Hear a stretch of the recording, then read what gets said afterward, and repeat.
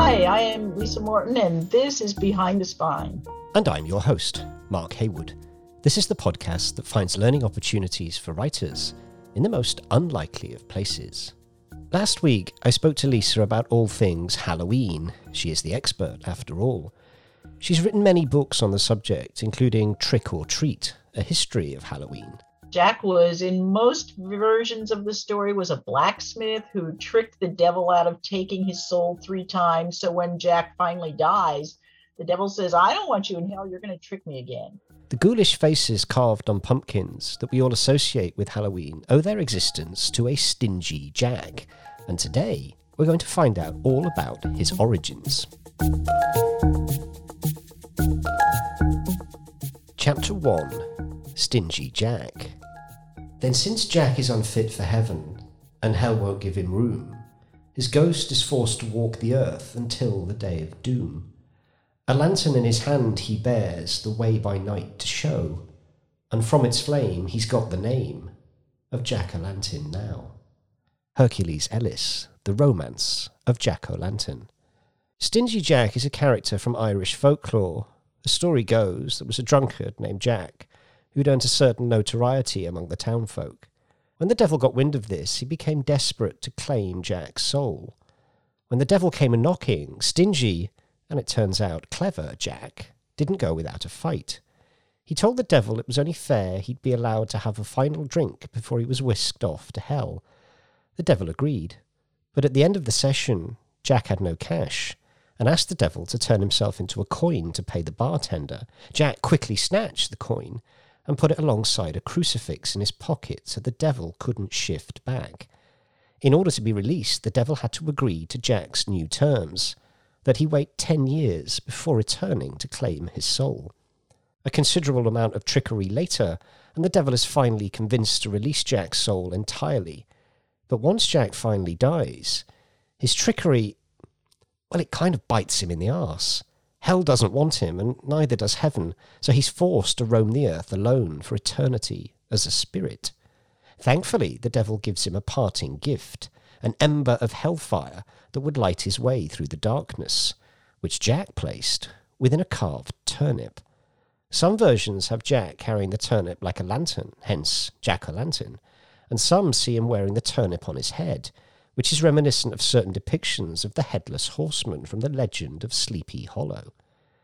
But this is just one incarnation of the legend. There are other similar stories in which the main character's soul bargain ends in trickery and deceit.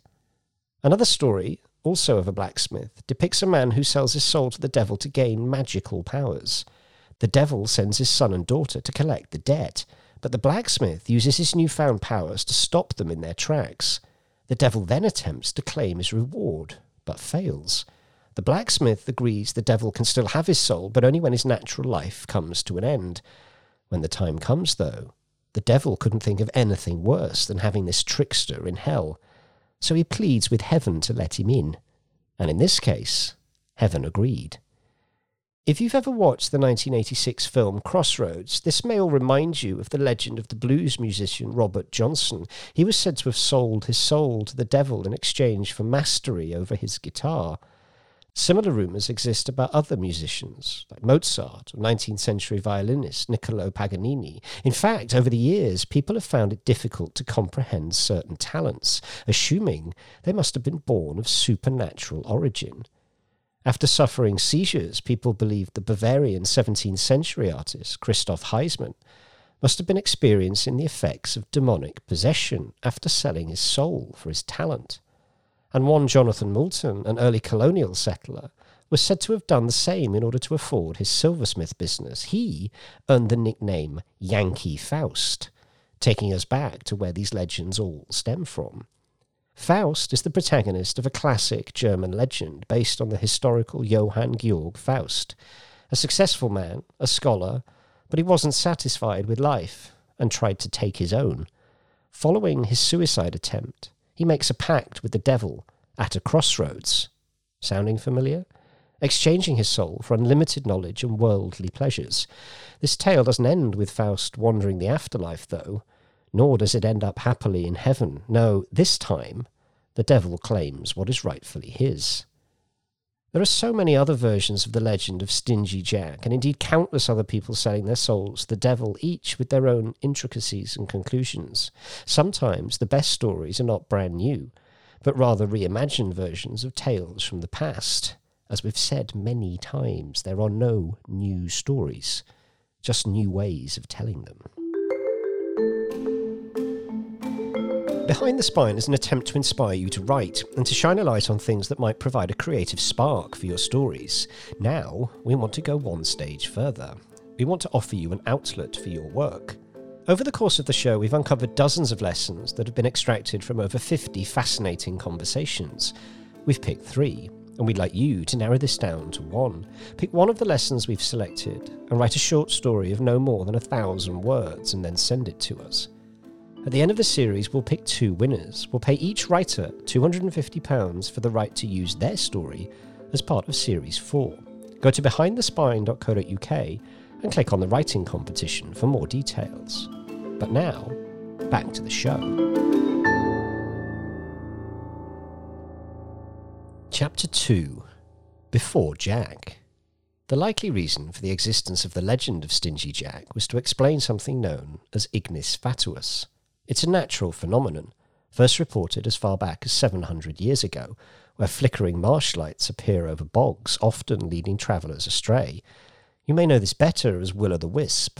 Many folk stories offer up explanations for the cause of these lights, described by John Milton in his epic poem Paradise Lost. A wandering fire, compact of unctuous vapour, which the night condenses, and the cold environs round, kindled through agitation to a flame, which oft, they say, some evil spirit attends, hovering and blazing with delusive light, misleads the mazed night wanderer from his way, to bogs and mires, and off through pond or pool, there swallowed up lost from succour far. Although these pleasant lights look friendly, it's thought that they were malevolent spirits, just like Stingy Jack himself, forced to roam the earth, shut out from both heaven and hell. In fact, the classic Will-o'-the-Wisp is carried by a blacksmith named Will. Following his death, St. Peter refused him entry to heaven, stating he must live a second life to make up for being, well, you can imagine. But Will was even worse in his second life, and St. Peter shut him out of heaven for good. The devil thought it would be a nice touch to give him a coal to warm himself in the cold afterlife, but instead, Will being Will, he used the coal to make a torch to lure innocent travellers into danger. Clearly, he didn't learn his lesson. These days, we're trying to find the real cause of Will-o'-the-Wisp, but mysteriously, there are no modern sightings of the phenomenon at all. We know that some plants and fungi have bioluminescent properties, so it could be that. It could be some sort of chemical reaction or even combustion. Or perhaps the ghosts that once wandered the marshes simply wander no more. Though around the world ghost hunters believe the appearance of so-called orbs in photographs are actually the spirits of loved ones captured by the camera, so maybe orbs are the modern incarnation of Will-o'-the-Wisp. Depending on where in the world you are, these creatures may have different names. Obviously there's Jack-o'-lantern, but according to mythology.net, there's also Peg-o'-lantern, Joan the Wad, Jenny with the Lantern, Hobbity's Lantern, Hinky Punk, and Spunkies. The website says that in the Netherlands, the Urblos, Lieko, and Lichtermand are said to be the souls of unbaptized children who try to lead travellers to water where they can be baptized. In Asia, the Alea and the Chirabati are used by dead souls to mark the place where they died. In Australia, Min lights follow travellers once they are spotted. If the traveller turns and tries to follow the light, however, they will never be seen again. And in South America, the Luz Mala and La Candileja are evil spirits who carry ghost lights after death. So how did all this turn into carving scary faces onto pumpkins? Well, it's thought to be a way of warding against all of this evil and malevolence, whether you're warding off Stingy Jack or the Will-o'-the-Wisp, fairies or ghost. Well, that part's up to you. Originally, carvings were made in turnips, but Irish immigrants to America realised pumpkins were much bigger and way easier to carve. Chapter 3, Soundscape. The way these stories have been passed down from generation to generation through the ages and between countries, it's clear that there's something fundamental within the tales that intrigues us. You could even say that we have these stories to thank for books like Harry Potter, or in film, as Lisa says, Tim Burton's Nightmare Before Christmas. Telling an old story doesn't simply mean coming up with a new ending or renaming the protagonist. Try examining these legends to see if you can extrapolate the key messages that have allowed them to live on for so long. Then use those messages, those plot points, to craft your own ghoulish tale. After all, what better way is there to indulge in the Halloween spirit? Today's soundscape explores the many sounds and noises that we associate with this time of year, a spooky celebration of the supernatural.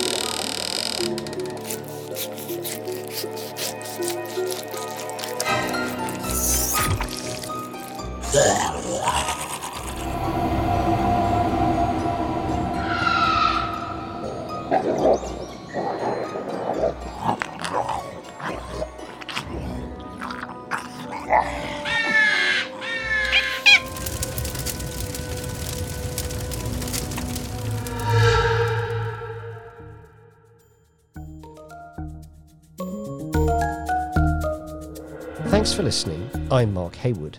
Let me know what lesson you've taken away from this week's episode by sending an email to info@behindthespine.co.uk. We're also on Twitter and Facebook as @BehindTheSpine and Instagram as @BehindTheSpine Podcast. In the meantime, give us a like and leave us a comment on Apple Podcasts. It really does help. Goodbye for now. Stay safe, keep writing, and stay away from the light.